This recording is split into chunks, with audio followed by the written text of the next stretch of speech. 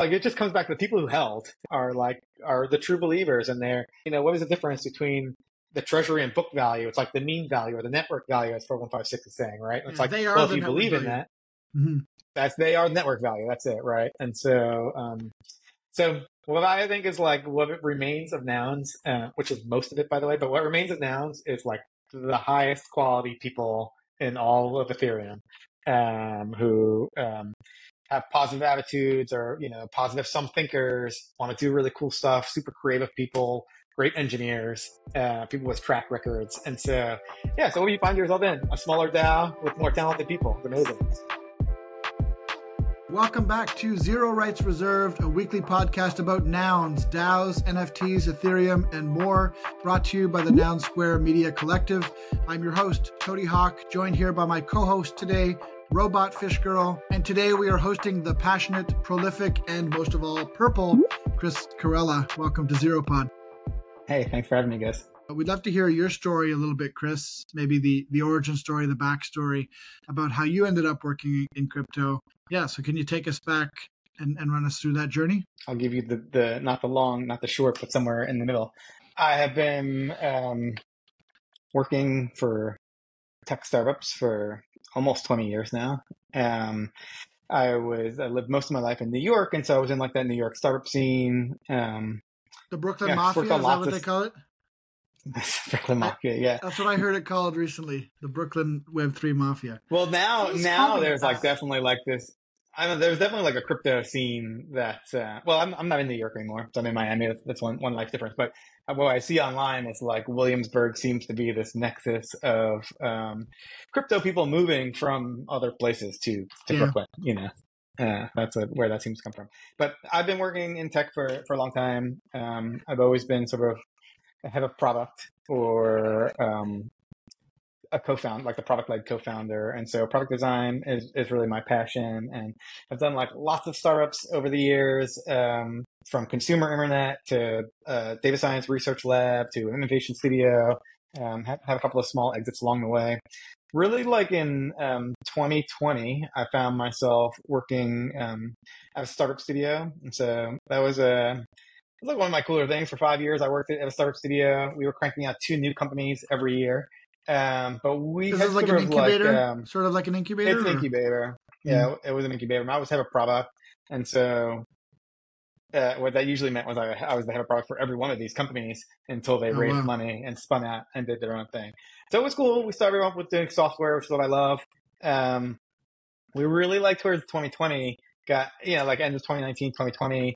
Got really into consumer packaged goods, which was all the rage in that era. And I became like an expert in Shopify, which was not a thing that like I ever planned or want to or would ever want to do again. But it was like, I was the product guy who knew how to use Shopify, and we were spinning out these companies, some of them which were doing well. One is called Dole, which is a dietary fiber that you can find in every Target in the country. Cool. Yeah. So, but it was like not like my passion is software, right? And so building consumer your packaged passion goods, is not dietary fiber? Is that what you're telling us today? I do love a good dietary fiber. Not gonna lie. A good piece of software is just like dietary fiber. It keeps things moving, keeps things going. That's it. You're regular. You have a routine with your software. So it just sort of like came. It was just sort of coming to the end, which is like I don't want to ship more plastic. Not the fiber was plastic, but came in plastic bottles. And then the pandemic hit, and that like I think like everyone had a chance to like really reevaluate what you want to do, And so sure. I left the startup studio. I'm also an artist, and at this time I had an art studio outside. I was living in Queens, had an art studio outside of my house, and so it's like I left the startup studio. It was like pandemic. It was like there was like no one on the streets, and I would walk over to my art studio, and I would paint every day and explore technology and see what was out there, and try to figure out what I wanted to do next. And I've had a lot of exposure to blockchain over the years, and so even though I wasn't working in it, I was like, a hobbyist to some extent, much less extent than I was today, but I was a hobbyist. And so one day I'm like painting, and I'm thinking about how do I validate these paintings? like, cool, this seems like actually good use for blockchain, you know? And it was like through that research that I discovered NFTs. Oh, I thought you And were going to tell us that you then went on to invent NFTs. So you were just thinking. no, yeah, I try. Listen, if Al Gore invented the internet, I could have invented NFTs, you know? Um, so anyway, I discovered NFTs. I thought it would be really good to like validate physical paintings. And I was like not in the crypto bubble, so I was like sort of fresh eyes. It turns out like I didn't think, you know, if there enough of value, even today, I don't think it's a great way to validate physical works. Interesting. But I, in that process, discovered digital NFTs, you know, like NFTs. And then like along that journey, pretty early on, I discovered NBA Top Shot. And the user experience of NBA Top Shot, I'm sure still to this day, was just so good. It was just so much better than anything else I had tried in crypto. And it was like the click, like, oh, this space is ready for me and like my talents and the way I like to design and create user-friendly products. I have a great, this is I think was hook, line, and sinker, which is I was like, oh, cool, I love basketball. Wow, this is really cool. The animations are amazing. My first, but like it wasn't like I heard it. Actually, this was before the buzz of Top Shot. So it was like still pretty early and like, I don't even know how I found it. No one was talking about it. But I pulled this rare LeBron James card, like in my first $5. And I like, I was like looking on their marketplace and people were selling it for like 20 grand, you know? And I just kind of assumed like none of this is real, you know? And so I didn't quite realize the rareness of the card I had. So I was like, let me just put that thing up for $1,000 and see what happens. What happened is it sold in like 5 seconds, like immediately sold, you know? Oh no. You're like, wait, what have I done? I literally, but I'll tell you, I was like, that's amazing. I literally the same day went to the Chanel store, bought my wife shoes. And I was like, oh, I did some crazy internet thing today. Like, here's the thing. Smart. But anyway, that's like, that was a smart decision. That's good, right? She's now been his a big wife fan likes of crypto ever NFTs. since. She loves it, yeah. I think it's really interesting how, like, even though many of us are like thoughtful participants in nouns and in blockchain now, sometimes that dopamine rush is really what gets a lot of people sort of hooked. And so Top Shot was actually one of my first experiences too, but I had no luck. I pulled nothing but garbage. I still enjoyed it, but it never really like pulled me in because I never had good luck with packs. But then I started getting into other NFTs, and actually one of my first PFP NFTs during that bull run was Pudgy Penguins. And so I bought this Pudgy Penguin, you know, for 0.1 ETH and ended up, you know, selling it for something like 4 ETH. And it was a very similar experience too, where I was like telling my wife, I'm like, this penguin, like I just bought it for like $10 and now I sold it for 8 grand. And she's like, that's great, honey. Like buy me some Chanel shoes. But that experience like gets you kind of hooked, and then you start looking more into it and eventually find the substance. But yeah. For sure. And even like that moment, like, yeah, it was very like, what just happened? Like, how come I have 1,000? Like, what just happened, you know? But also it was like, oh, this is real. Like, this website is real. Like, these people buying, you know, like, of course, the internet and you know, coming from like these startup tactics where maybe everything you're saying is you know, could like use tactics like a button to nowhere, like, hey, you want to buy this? Click this button. And it was like only a website and we never had the product and we just wanted to see how many people could click that button. So I, so like, I just sort of didn't believe it. I saw this web, you know, and I saw the Top Shot market and things going back and forth. And I just assumed like wasn't real. And so when that moment happened, it was like, oh, there's something real happening here. Wait, and, someone gave me real money for this. And then in your case, probably turned around and sold it for much more as well. It sounds like maybe. Yeah, I'm sure. And the other thing is like at the time, it's like I took that money and like immediately bought Chanel, but like I didn't realize that like you couldn't cash out of NBA Top Shot.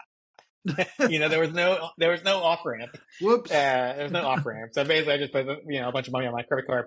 Eventually, they had an off ramp, and I got out at the peak of Top Shot. But so discovered Top Shot, hook, line, and sinker, NFTs, got it, grokked it. You know, read all the stuff.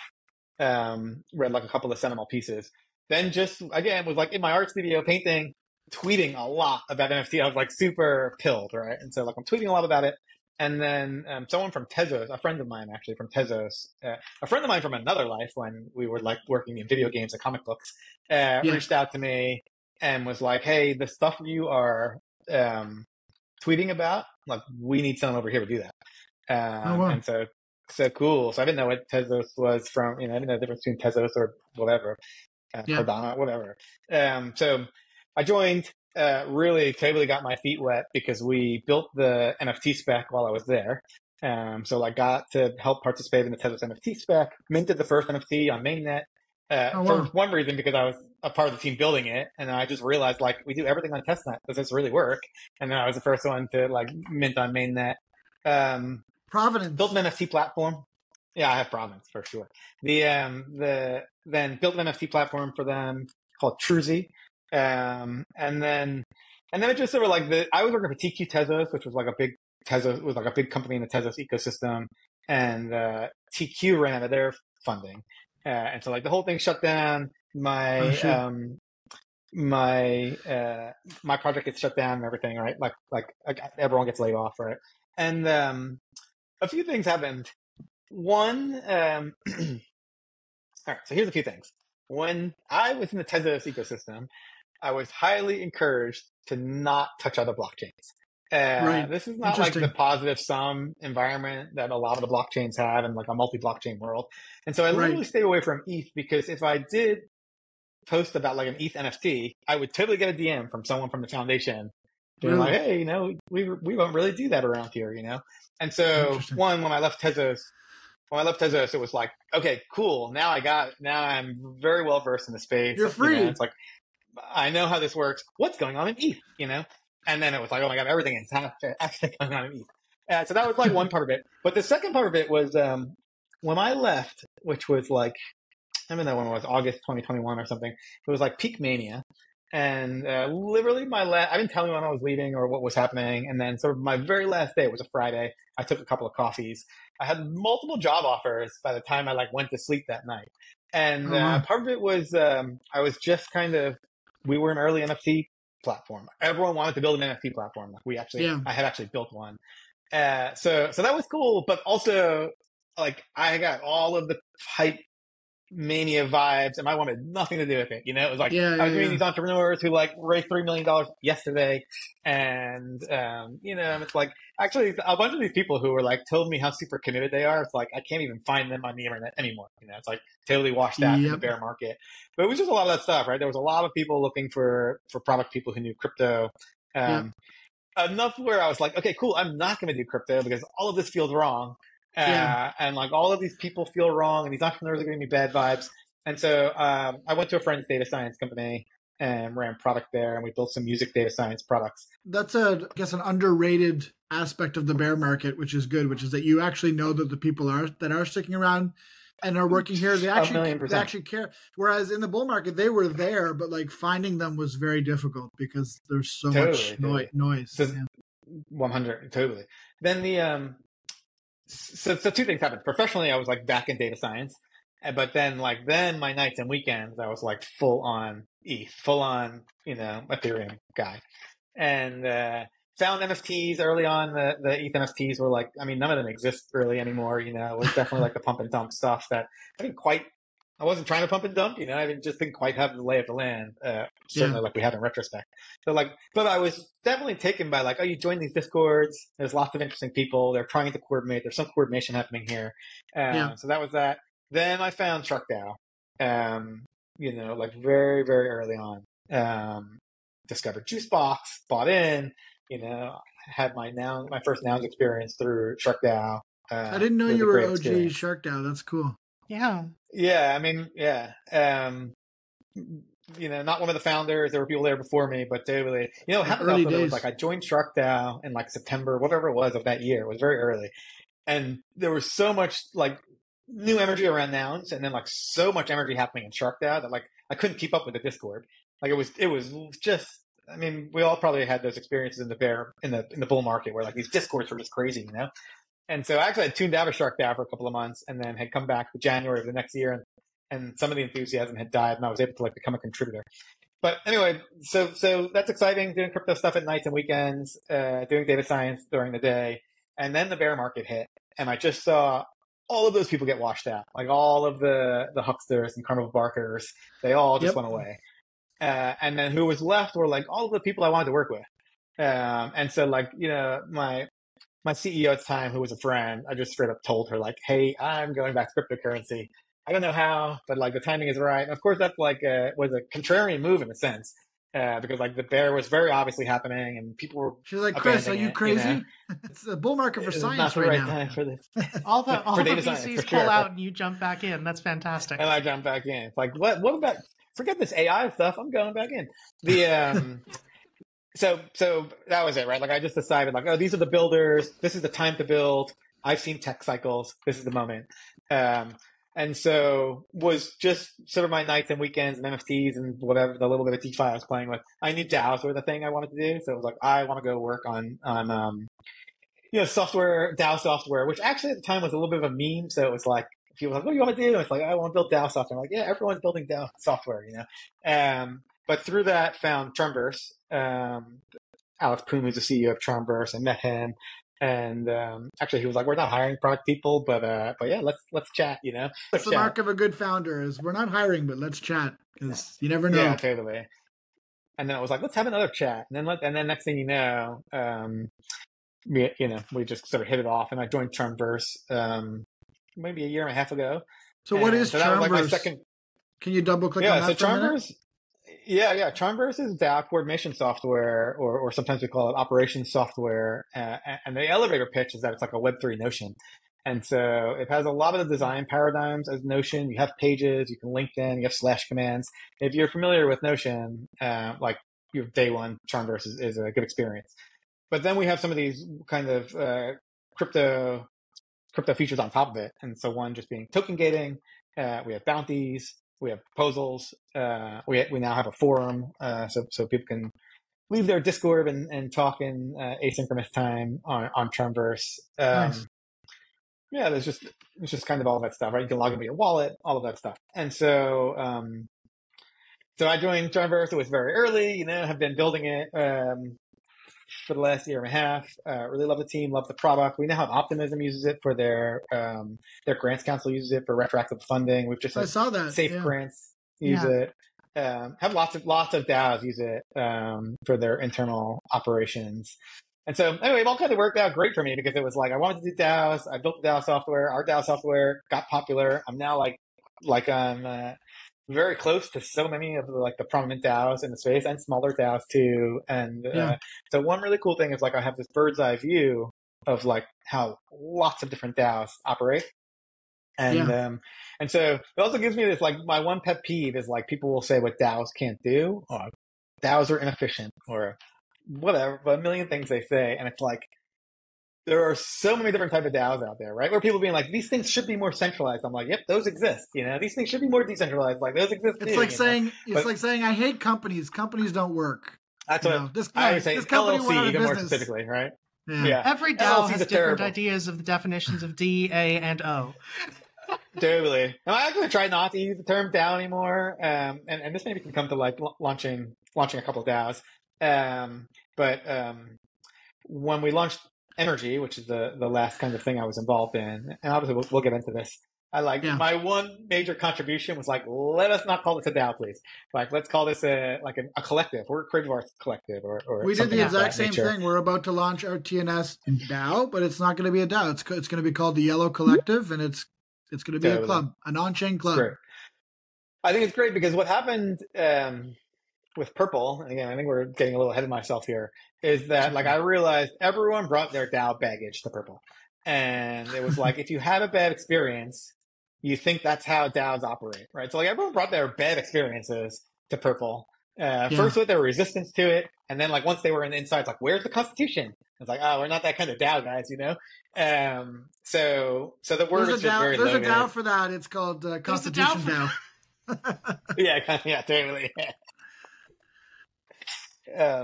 So anyway, now I'm at Charmverse, professionally in the space that way. I'm a contributor to many DAOs. None that have paid me yet, but it's like one day. Something. Yeah, there's like a troll in the nouns community. There's like a shift of. It doesn't narrow it down. I like feel for. Yeah, I know, but I blocked him so long ago that I don't remember. Liitus, probably Liitus. That's it, right? That's it, right? So that's it. So when the public goods, is this like all nouns people watch your pod here? Is that the core? No, yes and no. Like we definitely have some viewership outside too, but yeah. All right, cool. I just didn't want to go too inside baseball without. So I helped. Okay, so we probably should go a little bit into the crypto thing, but I am a delegate in Nouns, and I sponsor a prop for Public Goods Beer, and the prop didn't pass. I still really loved it and wish it did. And so he was on. I love that prop. Cool. So that troll was like, have a tweet, which is like, Chris is a grifter, and he's like getting money from all these DAOs. He was trolling like Builder. He was trolling all my DAOs,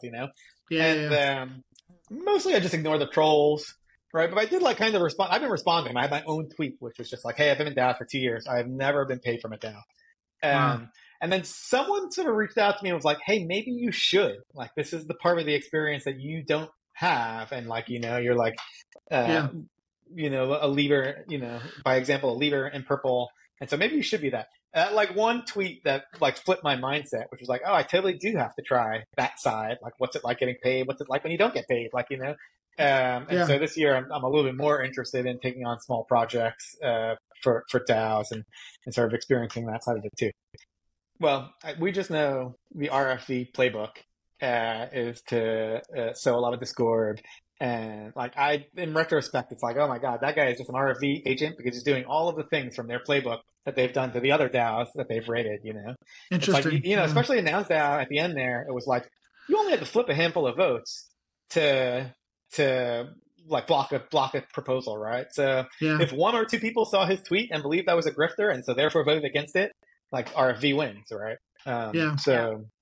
By the way, it took me a long time. He's been awfully quiet lately. Haven't seen anything from him in a while, interestingly enough. I mean, it's not a surprise. When I learned about the Aragon, like how RFV kind of rated Aragon DAO, they've all sort of clicked. I'm like, oh, this is happening in Nouns. Like, I see it now. I see the trolls. I see what's happening in Discord. Like, this is just straight the playbook, Like, they're doing it in public. We all see it, But anyway, those very transparent.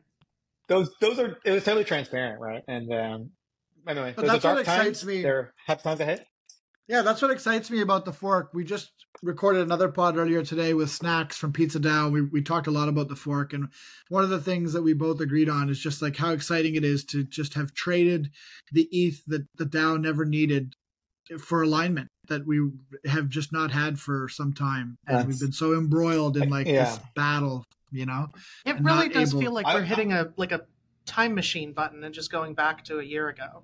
Totally. Honestly. Well, I wonder, it's like if you're not like deep in Nouns, this fork thing is just weird. Like, not that many DAOs fork. We have a mechanic that's like pretty novel, but I feel like from the deep outside, it feels like, oh, Nouns is in distress.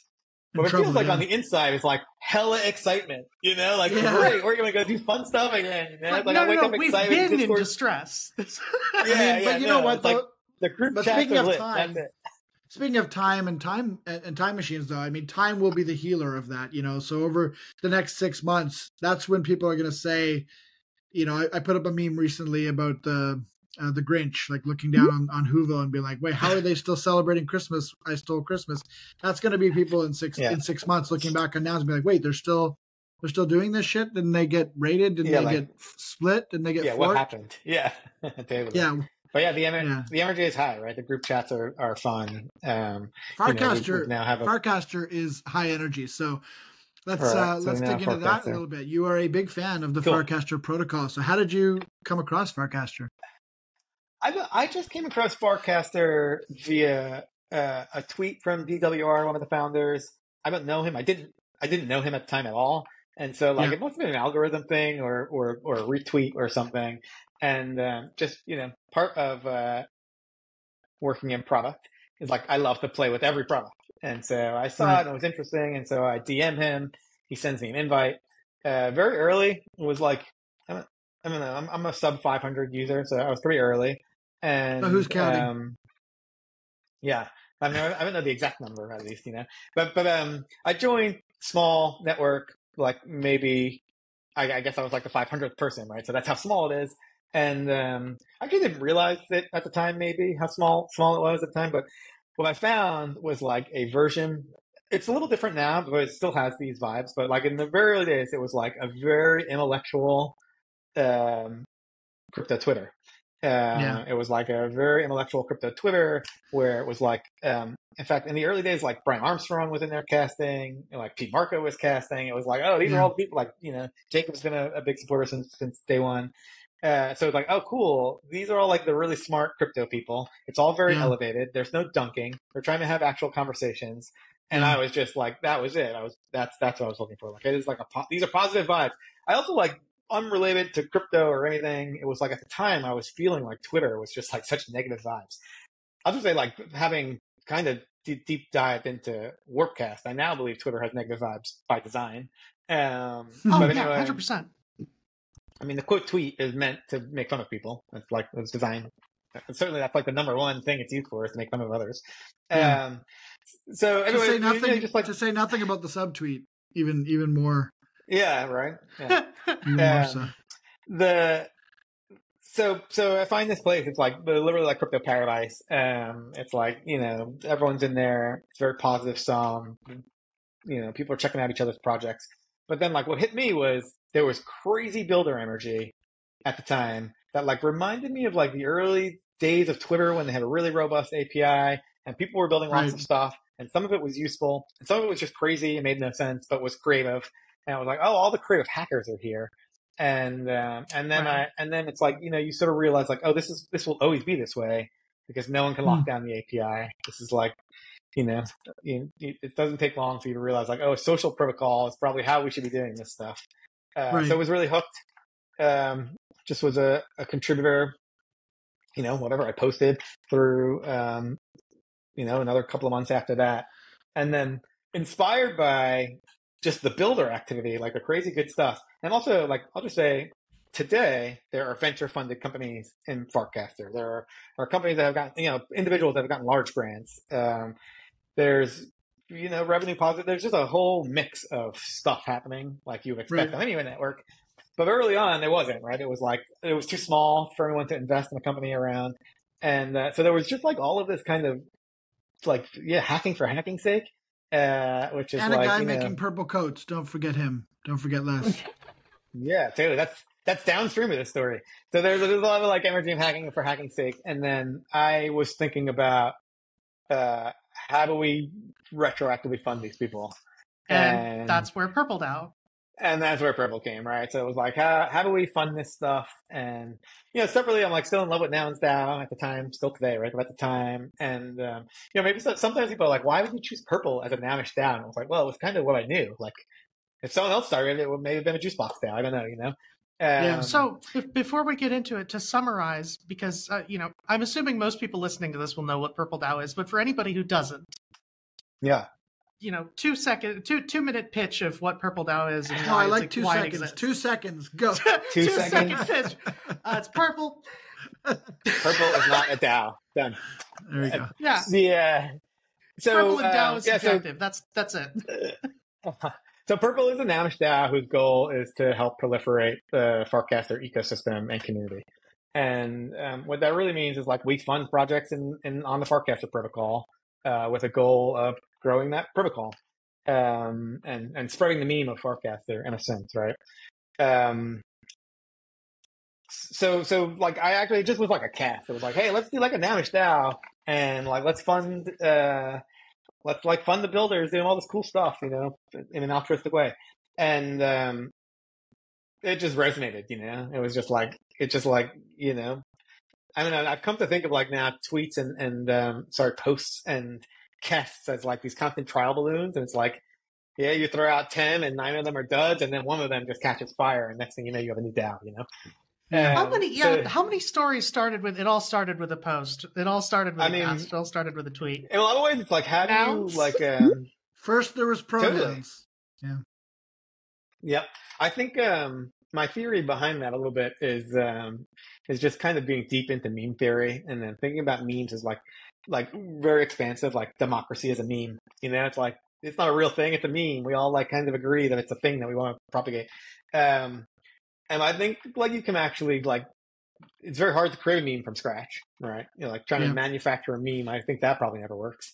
But a tweet or a cast can sort of like it's a thought, but then all of a sudden your thought is a meme because you realize right away like, oh, there are other people who want to do this, And so that's how it started. A couple of people slid into my DMs and were like, "Hey, let's do this." In fact, a couple of like smart contract devs were like, "Cool, I'm already forking the nouns contracts.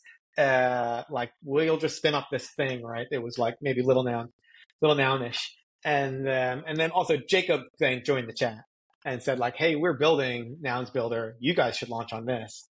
And so Jacob is so that was great really for that. helpful. I don't know how he has the time for that, but he has such a good finger on the pulse of what's going on in Nouns and in some of the other Ethereum ecosystems. And he's so good for reaching out. He's done it to me several times as well. When he like, for example, when we started doing this podcast, you know, he saw that we were doing, he reached out right away and he was like, you know, why aren't you putting these as 1155's collection on Zora? And I was like, you know what? I don't know. No, actually, I did have an answer for him. The reason why we weren't doing it is because they were too big. So this is a video pod. Even if we do it at 480p, it's going to be like 2 gigs probably by the time we're done.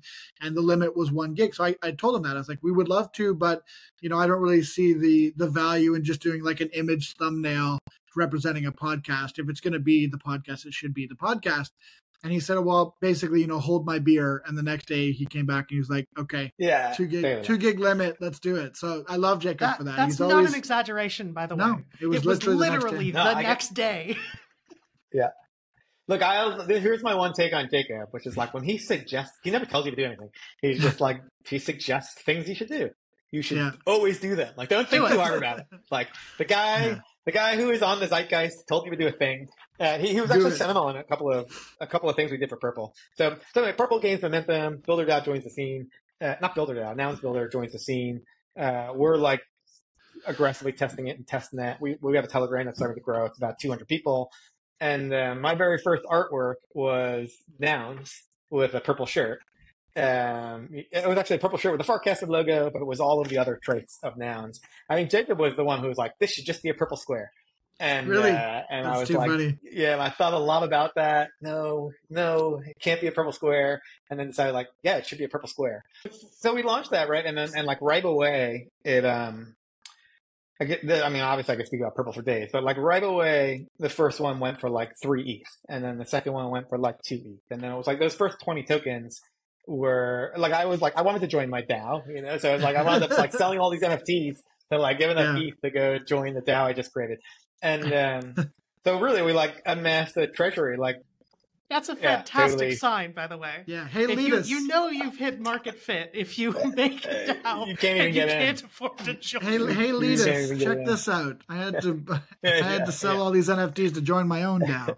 Just to join my own DAO. That's how much of a grifter I am. So that's the first 20 tokens just popped. So next thing you know, we're like less than a month into it. We have a real treasury. And then that sort of is a self-perpetuating machine, right? And actually it's not. Like I'm a big proponent of the Nouns flywheel. And so what I was doing, like my activation energy was like, we need to do stuff. Like you do stuff with your treasury, people see you doing stuff, and then people join. And that really worked in the early days. And, you know, we like retroactively funded. That was like my favorite prop, and the favorite thing we did was like our very first retroactive funding round. We got to pay the people who inspired us to do this in the first place, you know? That's cool. So we have a retroactive funding round, which is submissions closed. On yesterday, voting opened on Prop House. And it's super cool still that it's still going, and we get to, and it's just like, there's so much creative energy happening on Farcaster and so much building. Now, like we still get to do that, but that very first time was like, oh, cool. Like the 5 winners were like were the reason why we started this thing in the first place. So that just, I guess, brings you up on Farcaster. Farcaster, what is it today? It's still what I described. It's like the common interest of everyone is that, I'll just, if people aren't aware, like Farcaster is invite only, not for long, but it's invite only. It's highly curated by DWR. In the early days, you had to DM him, and then he would often say, like, give me your GitHub, you know, or like, show me your crypto projects. And so it was like civil resistance via DWR. So it's all real people, all who love Ethereum, all who were like working on real things, right? And then we had invites. So we got to invite our friends, but, you know, we all kind of did the same thing. And so it is a small social network. It's a social protocol, but there's an app called Warpcast, which is the social network on top of it. And it's still that, right? It's still like, if you're listening to this podcast and you're not on Farcaster, and you own a little noun or a Nomo noun, drop into our DMs because we can get you an invite and get you on Farcasters. So before it closes. Before it closes to invites, which is soon, right. I think, right? Which is soon, October. But it's really just like it's like one way is like it's like a crypto Twitter, or it's like a Twitter thing. But the thing that's harder to describe is like the culture is just radically different. It's like a positive place.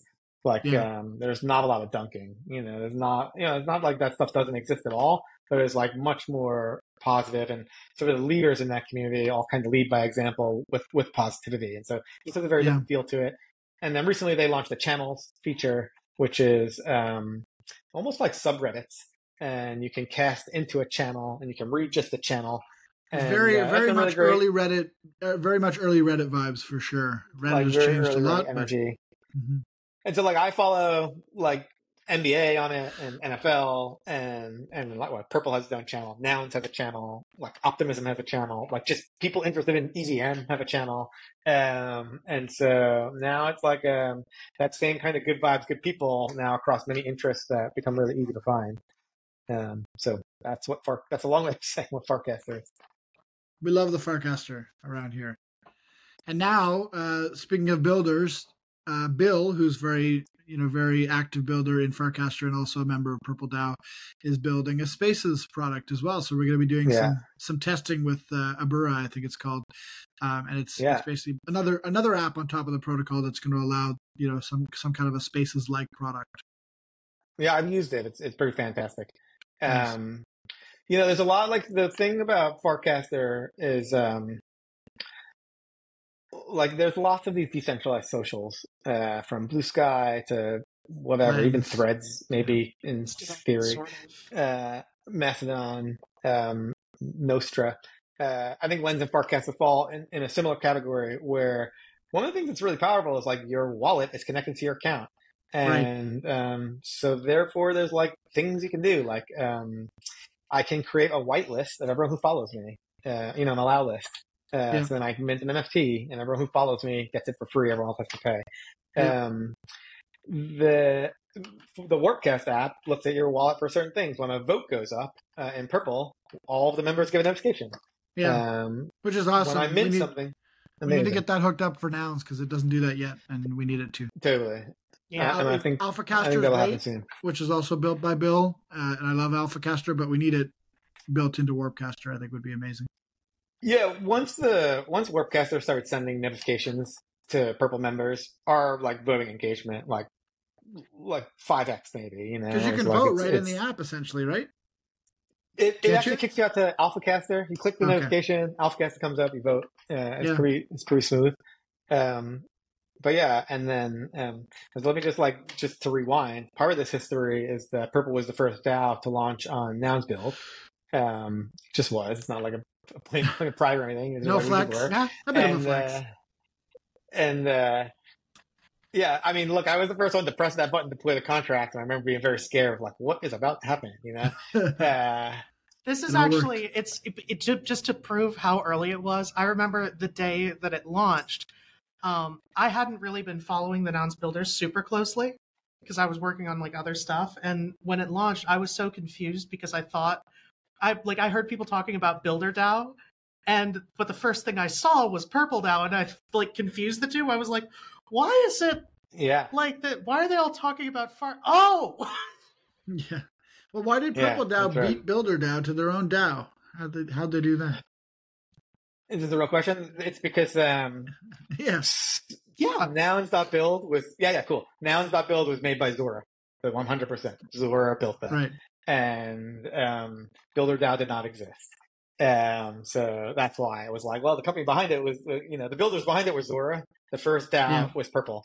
And then Zora had like, I'm sure this is always their plan, but then they started like motivating to like make sure that the protocol Builder DAO, Nouns build protocol was controlled by a DAO. And so that was how Builder DAO happened. And then of course there was a big Nouns prop and they got funded, and then Builder DAO was a thing. So October 25th is Purple's 1 year anniversary. And it's also kind of Nouns builders 1 year anniversary. because it was the day the protocol hit mainnet. So that's coming out. Very cool. Exciting. Are you guys doing anything special? Yeah, so we're motivating around now what we're going to do, but we're definitely going to celebrate. We've got a couple of options. We'd like to do some like real life activations. We always sort of like Purple should always be supporting Farcaster. And so to like throw ourselves a party is like a very awkward position for us. And Right. so it's just sort of like October 25th should be a day we all celebrate Farcaster. And Fart you know, day. we have to go prop pass for the Farc Day. And the what we would like to do is some combination of lots of meetups and parties all over the world, whether they're dinner parties or bigger things, and then some flagship kind of IRL event in LA. And then figure out the online version of that for all of the members who aren't in one of those cities. I will be one of them, actually. To like, you know, have a speaker from LA live stream in, and then have someone from New York live stream in. So we're trying to figure out how to throw the appropriate party, and then also to honor Builder DAO and Nouns Builder, which is, you know, again, it's their first day, and all of the, you know, we want to honor all of the people who won grants from Purple, celebrate them, and all of that stuff. So yeah, I think it can be really fun. Cool. Did you That see the sounds meme awesome. that Volky posted recently? It was like, "You fork, we fark, we are not the same." I did do that. That was really good. Yeah. Let's talk about another not DAO, Energy, which is one that you just launched recently, which I think was one of the first L2 DAOs, if not the first L2 DAO to be launched using Nouns Builder. You love getting that provenance. I think it was the first again. Was it the first We one? do. Yeah. I think like to some extent, it's like I'm either fearless or stupid. And I see a new thing. It's I'm like, I'm going amazing to how try often kidding. those two coincide. They're confused, yeah. Well, you know, like a few things actually. It's like you can only learn I learn by doing. So that's Me number too. one, right? And it's like, Yeah. you know, action produces information. And I'm not always going to sit around and wait for other people to do it, you know, to learn through watching other people do it. Worst case scenario, you learn. Totally, right? And it's like, you know, I guess this is part of like being in the startup industry for so long. Like failure is like, that's the most likely That is a result. case. That not only is a result, it is like probably what's going to happen. You know, it's like you're trying to be the 1% success. Like think of all the DAOs. Nouns is the 1%, right? So you know, you just at some point Actually, if you're like really in it, you just get comfortable with that. Soon to be half of 1%, actually, but it's okay. It's That's right. It's 0.5% 2%. at the moment. Yeah. The so Energy is sort of the latest thing I did, and this also started with a tweet. I think it was still called Twitter then, and it was the day Zora Network launched, and I don't know, I just really grokked the OP stack and the super chain. Like immediately was struck by that vision. And we had Benji on our podcast 2 weeks ago. He was incredible. Amazing. We had a huge talk about the super chain and all that stuff. So OP stack. Yeah, amazing. And then like as an artist, I like love Zora and everything they've been doing. And you know, there's like a little kind of Zora ecosystem community. And so I was really excited to see when Zora Network launched. And again, I tweeted like someone should create Purple for Zora Network with a goal to just devs do something. Devs do something. Devs do something. DAO do something. So someone should create Purple for Energy for Zora Network and fund artists and creative technology on the Zora Network. And that was like, you know, a little mini viral thing. And even though so what happened was like all of the people I like love in the Zora community started commenting. And they were like, yeah, let's do it. You should do it. You should do it. And then I was basically saying like, no, I never will start a DAO again. Like I'm done like that. Purple, what we haven't talked about is like the craziness of starting a DAO and sort of the emotionally taxing experiences you have as a co-founder of a DAO. And so I was like, nope, someone else should do this. Like I'm definitely not doing it, you know, like no. And over time, like they just kept coming into the same people just kept coming into my DMs. Like, all right, are we going to do this? Like, are you going to do it? And then one of the ideas in that initial, I basically like when in the initial phase when people were like, you should start this. And I was like, hey, I'm willing to be like one of many people who did this. And, and in fact, Purple, we had 3 co-founders in Purple, but the day of launch and that whole week and everything, there were 2 co-founders, startup was imploding. And so they just sort of disappeared. And so for practical purposes, I was like a solo founder of it and then had some like behind the scenes emotional support from them, which was great and value, of course, you know. but I like just full on took it on. I was the one on the Twitter Spaces, on the video chats, like You've just, been trying to, voluntold. I was just I was just nouns advocate that I never knew that I was going to be. Which is just actually just a point. Like I think people maybe understand nouns a little bit better now. But one of the crazy things about launching Purple was I was in Farcaster, which is like maybe the most sophisticated Ethereum community you could be in, and no one knew how nouns DAO worked. Really? And I had like the assumption that everyone, again, this is a year from today. So like crypto time's crazy, but that was like only a year ago today. But a year ago today, it was like, all these people didn't know how it worked. In the old days. And so a year ago. Yeah. And so I've spent a tremendous amount of time just teaching people what was happening, how this stuff works, how I can't even rug you if I wanted to, And that was like one of the criticisms. Chris is just going to rug you all. And it's like, that's not really how this thing works, And like explaining the smart contracts to people. So anyway, fast forward to Zora Network. I was like, no, I'm not going to do it. And then people were really like pushing on me. And it was like, okay, cool. I'll be one of like a huge group of people to do this. And then someone had suggested it should start with 10 founders. And the very first thing we should do on day one is vote away the founder allocation. And I was like, that's super interesting. And like, that's something I could get on board with, It's like, so you have stewards. You have 10 people who are invested emotionally and obviously with the token. And you have like these early stewards who can like shape the community. And the fact that it was like the hit list of Zora people that like I collect their NFTs and stuff. I was like, hey, cool, this could really happen. I still was like, great, someone should do that. I'll be one of those people, But then like, as the DMs start flying in and then, I'm a member of Builder DAO. So I see the L2 stuff getting built and I realized it was getting close to launch. And then it was like, okay, I'll create the Telegram group.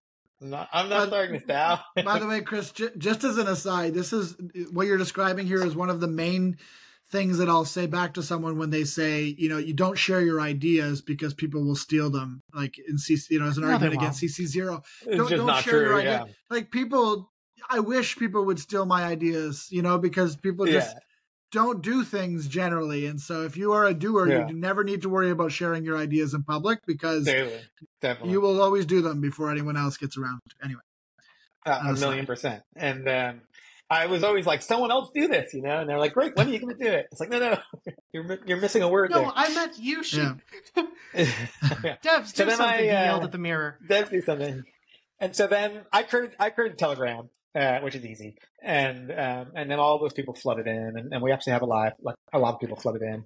And then we were sort of workshopping it on in a Google Doc or something. And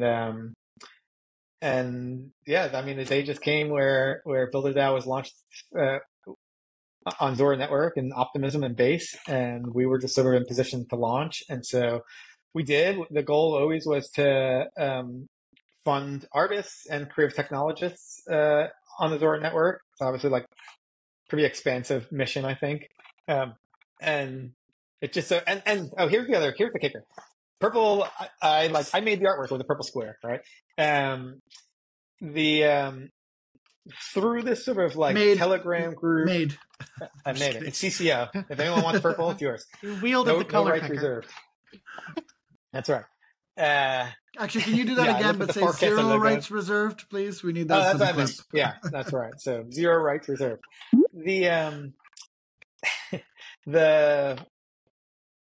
So when this Telegram group happened, one of the really talented artists, a guy named Oxen. Oxen is like, I would call him like the resident Farcaster artist. Like he was, I was early in Farcaster. He was already minting Farcaster artwork before I even joined, Wow. So he joined and, he had been a Purple member, but we didn't really know each other that well. And so he just like got really inspired and started making art. And then I got a little chance to like collab with him. And then here's the thing. He did all of the work. I think I should like it came to a point where he did so much work that it was like, okay, got it. I need to be the one to get this over the finish line because this guy just did so much work, On the art specifically? Is that what you mean? On the art, the artwork. Like so many hours, right? Our artwork for Energy is beautiful. It is. Agreed. Different types of Zorbs on different types of backgrounds. And it's just really, really great. And so while I'm seeing this, it's like, artwork is really beautiful. But then I'm also seeing like the hours he's putting in. And it's like, okay, I can like pretend I'm on the sidelines for so long. And it's like, I see this guy grinding. It's like, I'm going to help. I know how to do this. That's the other thing. It's like, I've launched these. So, and everyone else was kind of passive, but people were, helped with the docs and everything, but, just kind of passive. And, so totally, he really did almost everything. And then it was like, cool, like, great, you should launch this thing. And then he had asked me, like, can you launch it? I don't want to screw something up. And whatever. So I was like, yeah, cool. The rest is history.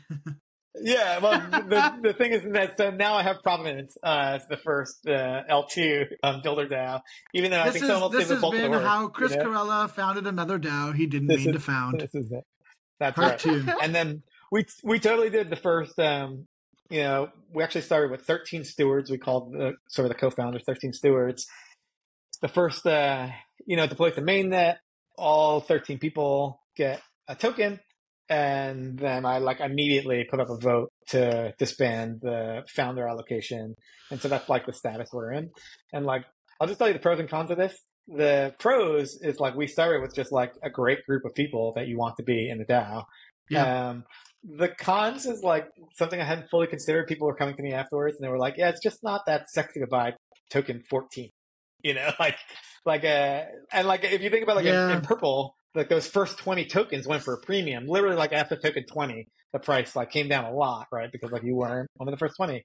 Whereas we didn't even give people the chance around Energy. It was just oh, there you go, token 14's out there, That's interesting because we're planning to do something very similar for our collective, and so maybe we'll reconsider that. I wonder if there's a way you could do the first 20 as Provenance, and then do an airdrop to your founders afterwards. Yeah, maybe it's through a proposal you can make an airdrop. What we did with Purple was we just had a founder multi-sig because we just copied what everyone else in the Nouns world was doing, what Nouns did and what Little Nouns did.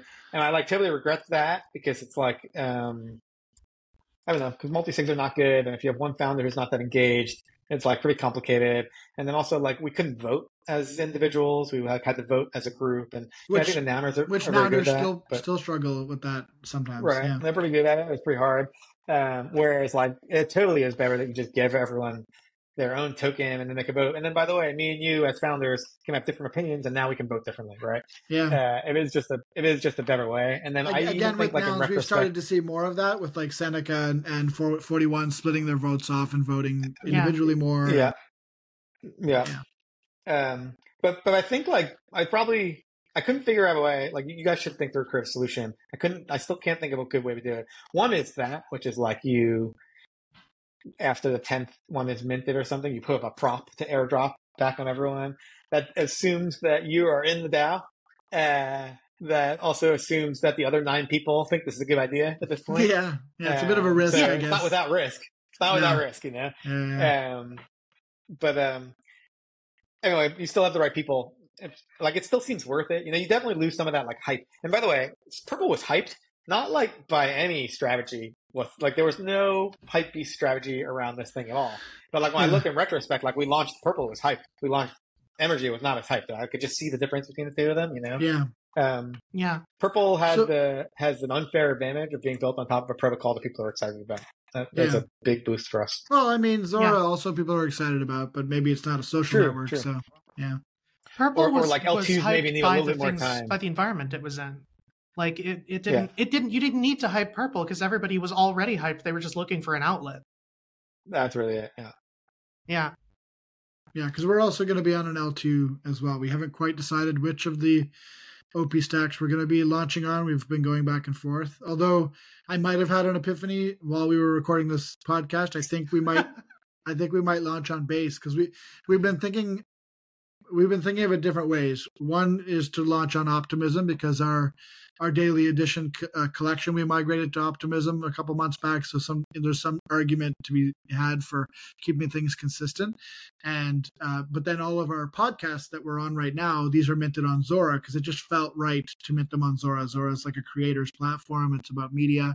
And so then we were thinking, well, the new DAO, should it also be on Zora? Because it's our collective is going to be all about supporting artists and supporting content creators as well in the Nouns community.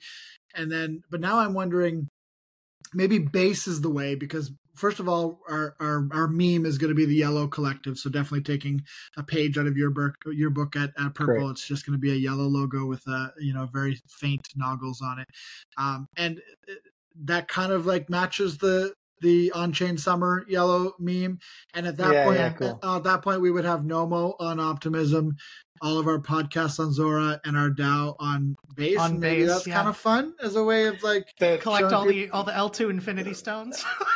Yeah, exactly. This is literally doing it live. You know, maybe I'll cut this out in post, but it's sometimes fun to think through these things.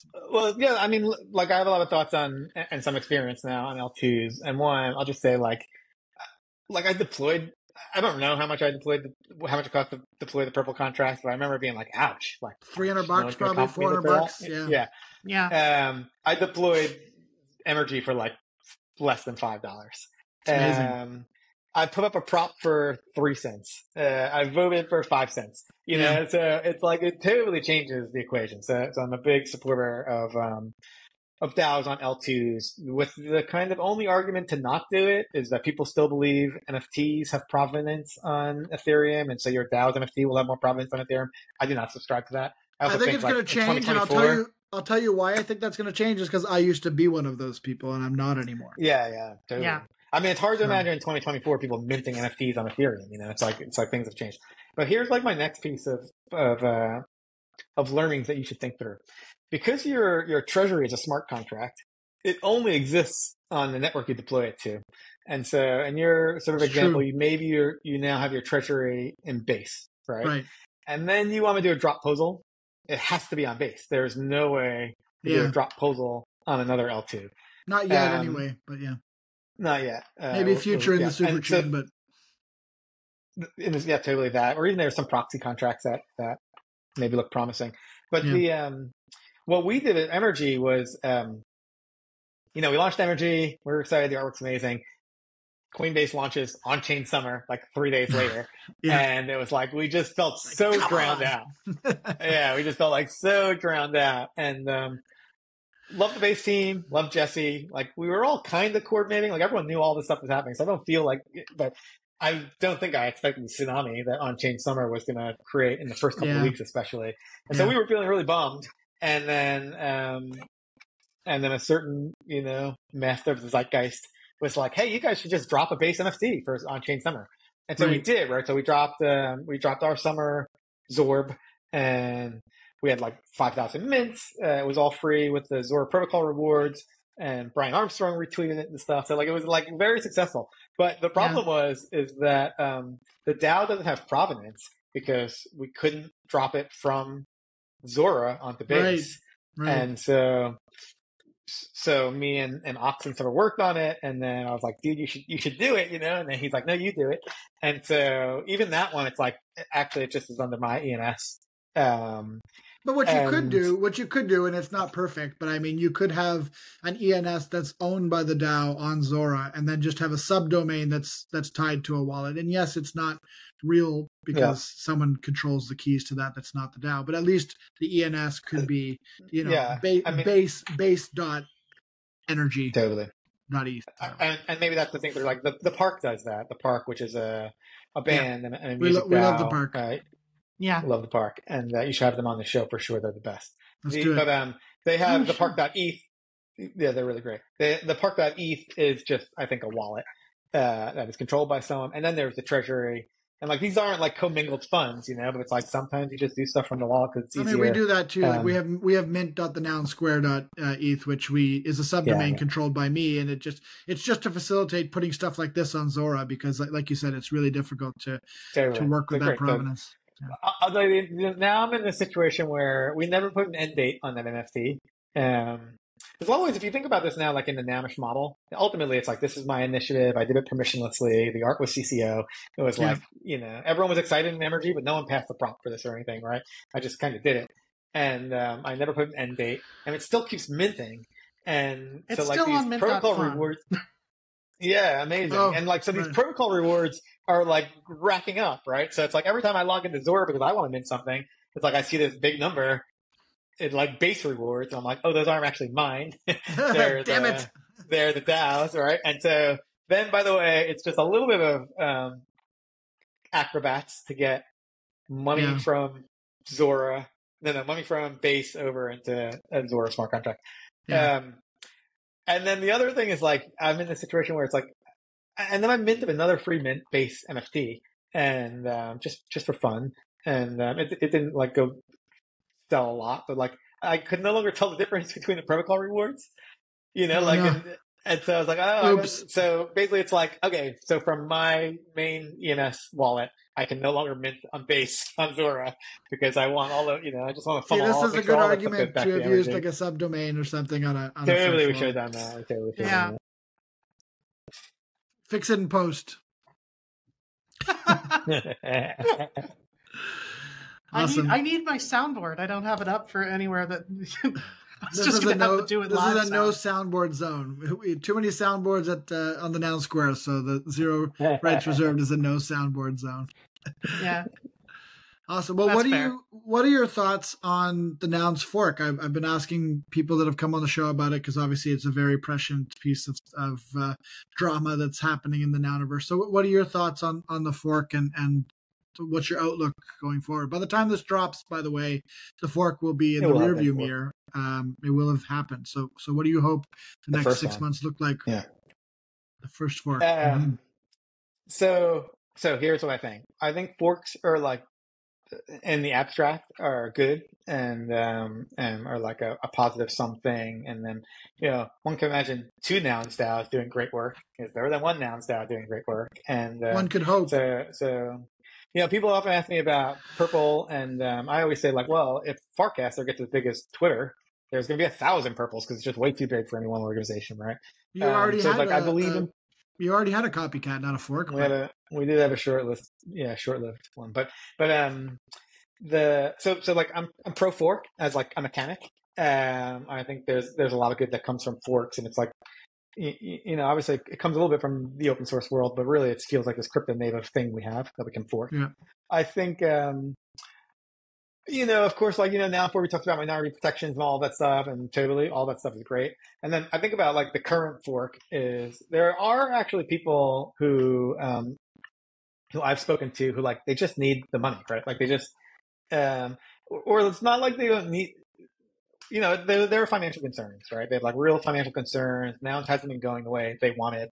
And so they're out. And I'm like pretty happy for those people to be able to like reclaim what they wanted to reclaim. They're all like, positive vibe people, like, surprising number of good people. None of the core people, but I know some of those people who are like, I get it, you guys, I see why you're doing this. So, I mean, there's been some surprises for sure. Like there's been some people who've joined that I didn't expect to see in there.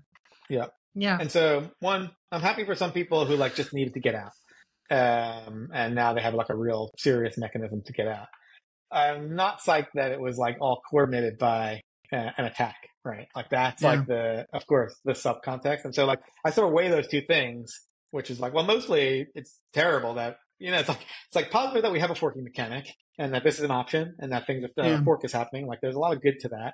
And then there are some people I'm happy for who get out when they have to get out. And now there's like a good way to do that. But then the subcontext of the whole thing is that it was like a 6-month-long attack that not only stole money from early nouns contributors who paid far more than 35 ETH for their nouns. It was like and just some of them directly stealing from them. And some of them will never get over that. Like obviously, like Beautiful NFTs is definitely done with nouns, and you can think what you want about him. He has some interesting methods, but there are others like him. I'm sure. I know Zykes, who bought the first noun for 600 ETH, popped up out of the ether when WAG was talking about the fork, and he was kind of like, "What the hell's going on?" So I mean, of course, if you're putting yourself in those shoes, totally. Yeah, how can you be psyched if you're not great. right? But to your point, though, I do kind of agree that it sucks that the RFE raiders got what they wanted ultimately. But the silver lining, I guess, when I look back on it, is that at least nouns reacted to this existential threat in a way that's constructive, both for nouns and for hopefully future DAOs, both nounish and otherwise. Incredible. At least we took that threat and we said, okay, how can we put energy into making a solution that maybe could in the future protect a real honest minority who needs to leave a DAO? And so, I'm happy that there's that constructive energy coming out of it, at least. Totally. and like, the Burbs team did just heroic work. Yeah, It felt like maybe at the last minute they got thrown under the bus a little bit. Like, why do we even have a fork? And it's like, well, guys, we've been talking about this for 6 months. Like, but those guys are heroes. They held a snapshot vote and everything. So like, I don't know why anybody was surprised. Well, I mean, the reason they were surprised is because they were gone, right? I mean, the person who was most just totally who was most against just was not here in WAG's defense, and so. But I mean, that's crypto sometimes. But then I'll just say, like, the last, it's hard to put a time on it, but like maybe the last 6 months just hasn't been the most fun time to be in Nouns. Every prop I put up got defeated, actually. And it's totally like, you just look at it and it's like, okay, RFV votes no. And can you get enough actual nouners to vote yes to you? That was the whole game. And then RFV is seeding Discord. And so like, you only, you lose one person, one good guy, and it really messes up your whole thing. And it was their whole strategy, right? And so all that being said, it was tiring, and it wasn't the most fun time being down. That being said, it's like there's still so much good stuff. Like, I go to East Denver and hang out with the NARS guys, and like, you're meeting Nanish people. The people are so good, right? You're meeting good people. The other thing that is always forgotten is like, no one needs money to do Nouns anything. Like, the treasury is just the treasury. It's like, you guys do stuff. You're wearing goggles right now. It's like, it's like, it doesn't. None of this stuff requires a treasury. I was on a Twitter Spaces yesterday on the roundtable, and we were talking about the fork. They had invited me and Prof. Reuter and 4156 on to talk about it. It was a really good conversation. And one thing I didn't get a chance to butt in on just because of the way the convo went, but I had wanted to, was that Began, the host, was like, well, what if in the future I want to do, a fork of Nouns to do a certain type of investment or whatever. Now I can just fork and go and do that, and now I can choose whether I want to leave or not. And I wanted to butt in and be like, well, just as a reminder, like, it's still an open source protocol. It's still a CC0 art. Like, you don't need your thing and slap some. You don't need to take a part of the treasury with you every time you have an idea. You can just go do it. And if it's a good idea, it should even if you wanted to, you could just submit a proposal. That too, sure, yeah. There's other ways, my blame a little bit is like, even though those guys were, I don't know, maybe they were women. All those women, those RFV women, were blocking all of the props. Yeah. They weren't. Hey, just give them their due. The fun stuff that was happening was like someone giving me stickers, like, going to FWB Fest and someone handing me a pin, and so it's like that. The community was still there. The vibe was there. So there was still a lot of that fun, but then the on-chain part was not fun. And I had mentioned before, it's like that meta is shifting, and it seems like the fun is about to begin again. I think so, yeah. I hope so. So I'm like super bullish on the future. Morale has improved, So. Oh, yeah. Does that mean more funds can be deployed because morale has improved? I think. Is that how the meme goes? More fun can be deployed. More fun, yeah. More fun. So I'm excited for the next 6 months or next year. I think, if I was going to put my cautious hat on, I'm cautious that these guys come back and attack again. We should be. There are avenues and vectors to do that, and there's even rational economic incentive to do that. And so something's like to be on alert, but what you do see is like all of the Namish people rallying and getting excited, and ideas happening in the group chat, and props going up in the candidates, and like stuff is happening, right? And also taking a stand too, because now not forking you're taking like a pretty big stand, because like you said, we're in the middle of the bear market. Who couldn't use 36 ETH in their pocket easy peasy right now? Everybody could. Totally. I could. Yeah. There's a lot of there's a lot of like, even though like, if this, I believe that the risk-free value raters are bad vibes.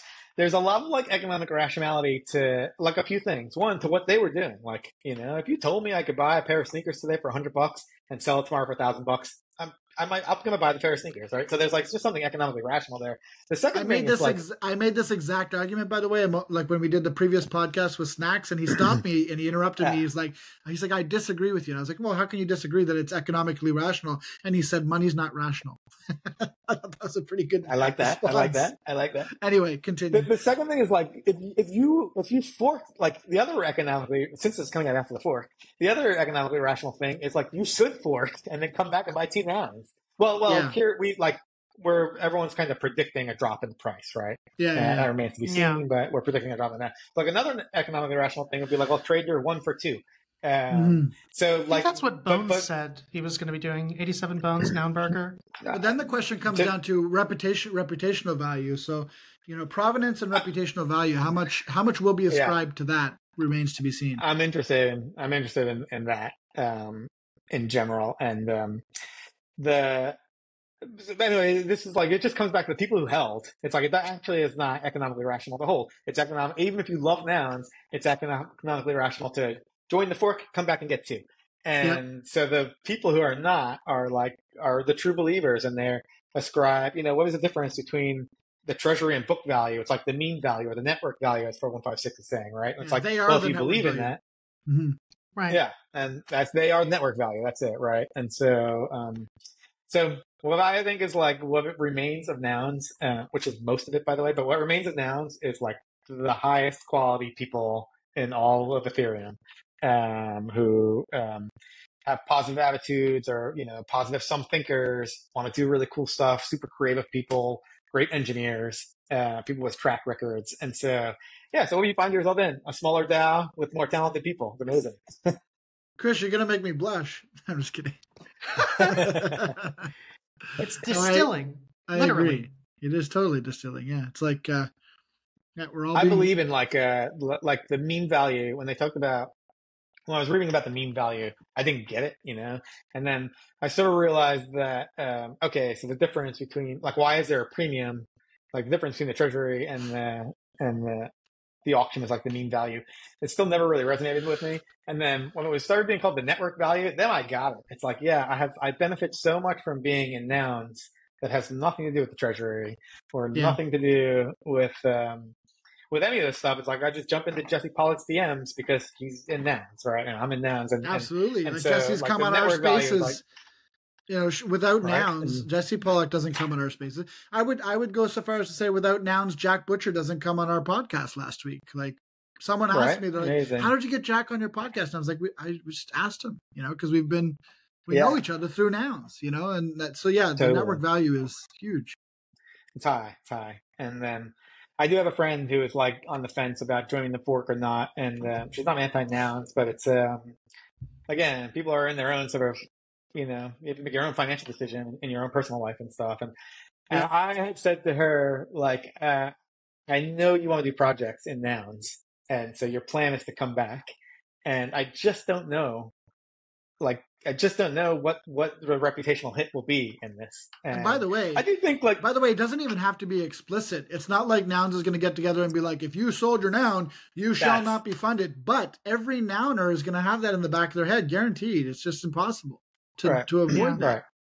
So I guess I think, like, in the end, like, my advice to her, on one day I was like, absolutely don't do this. You're going to get crushed in the future. And then the next day I woke up, a female nouner. That's amazing. They're in short supply. We need more of them. Yeah, free anon, I think. But the second day I was like, I'm thinking about your situation. I actually don't, like, this is not a group of people who are going to, like, hold grudges. If you come back with some awesome nonish idea, we're going to go fund it. So go do what you have to do.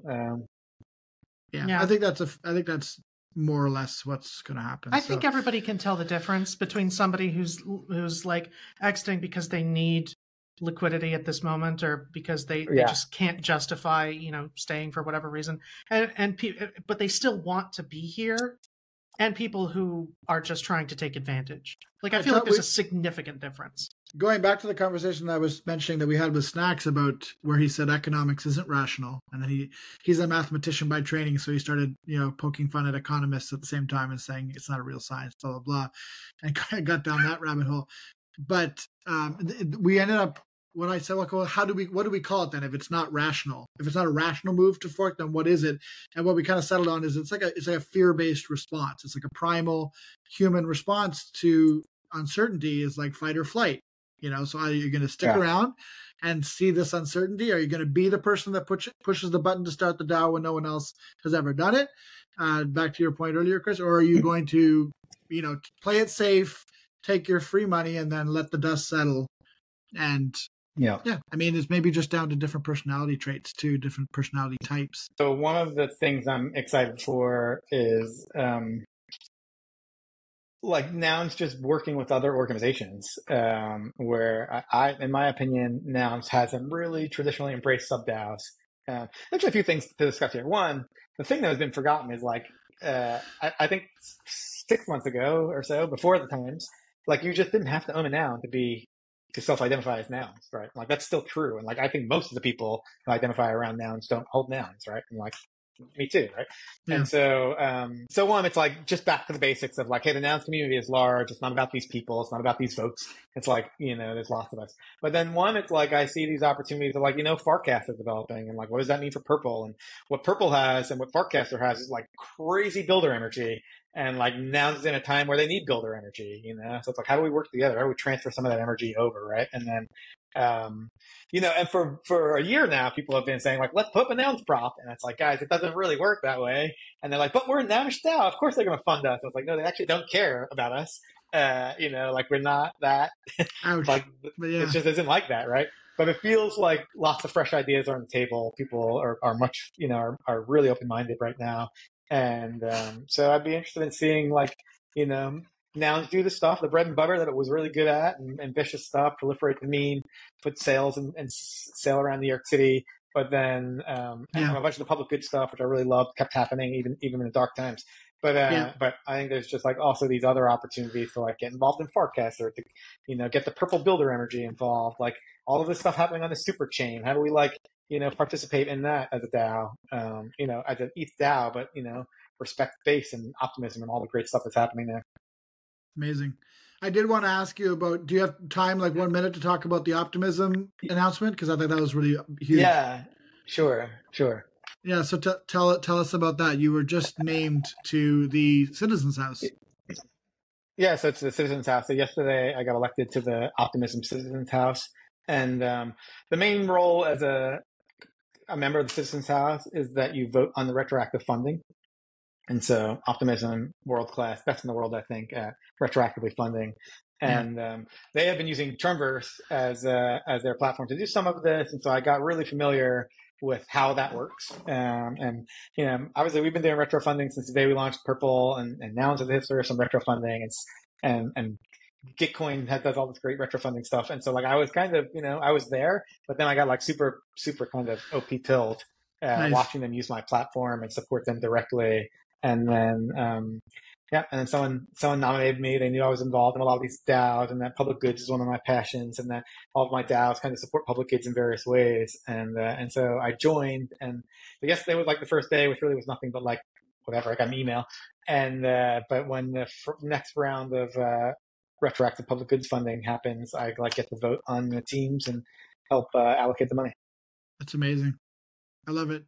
Yeah, we had Benji on, and we spoke all about that, and he, that was one of the main reasons why he got involved in crypto too, is just because of the retroactive funding. And about the way he put it, what I thought was really interesting is it eliminated the martyr problem, where people didn't have to be a financial martyr to do good things in the Ethereum ecosystem. Yeah, amazing. I think like Optimism specifically has like a business model to fund public goods.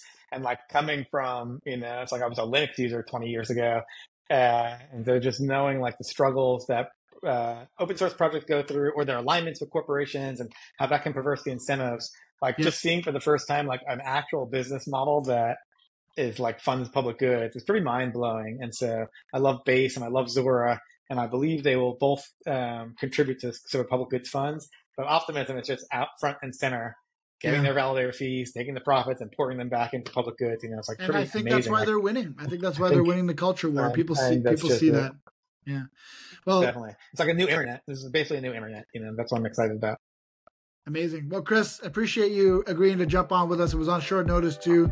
It's been super interesting to chat. I feel like we could probably go for like 3 or 4 hours, but we'll just do it another time. We'll invite you back and have you on for a part 2 sometime. Sound good?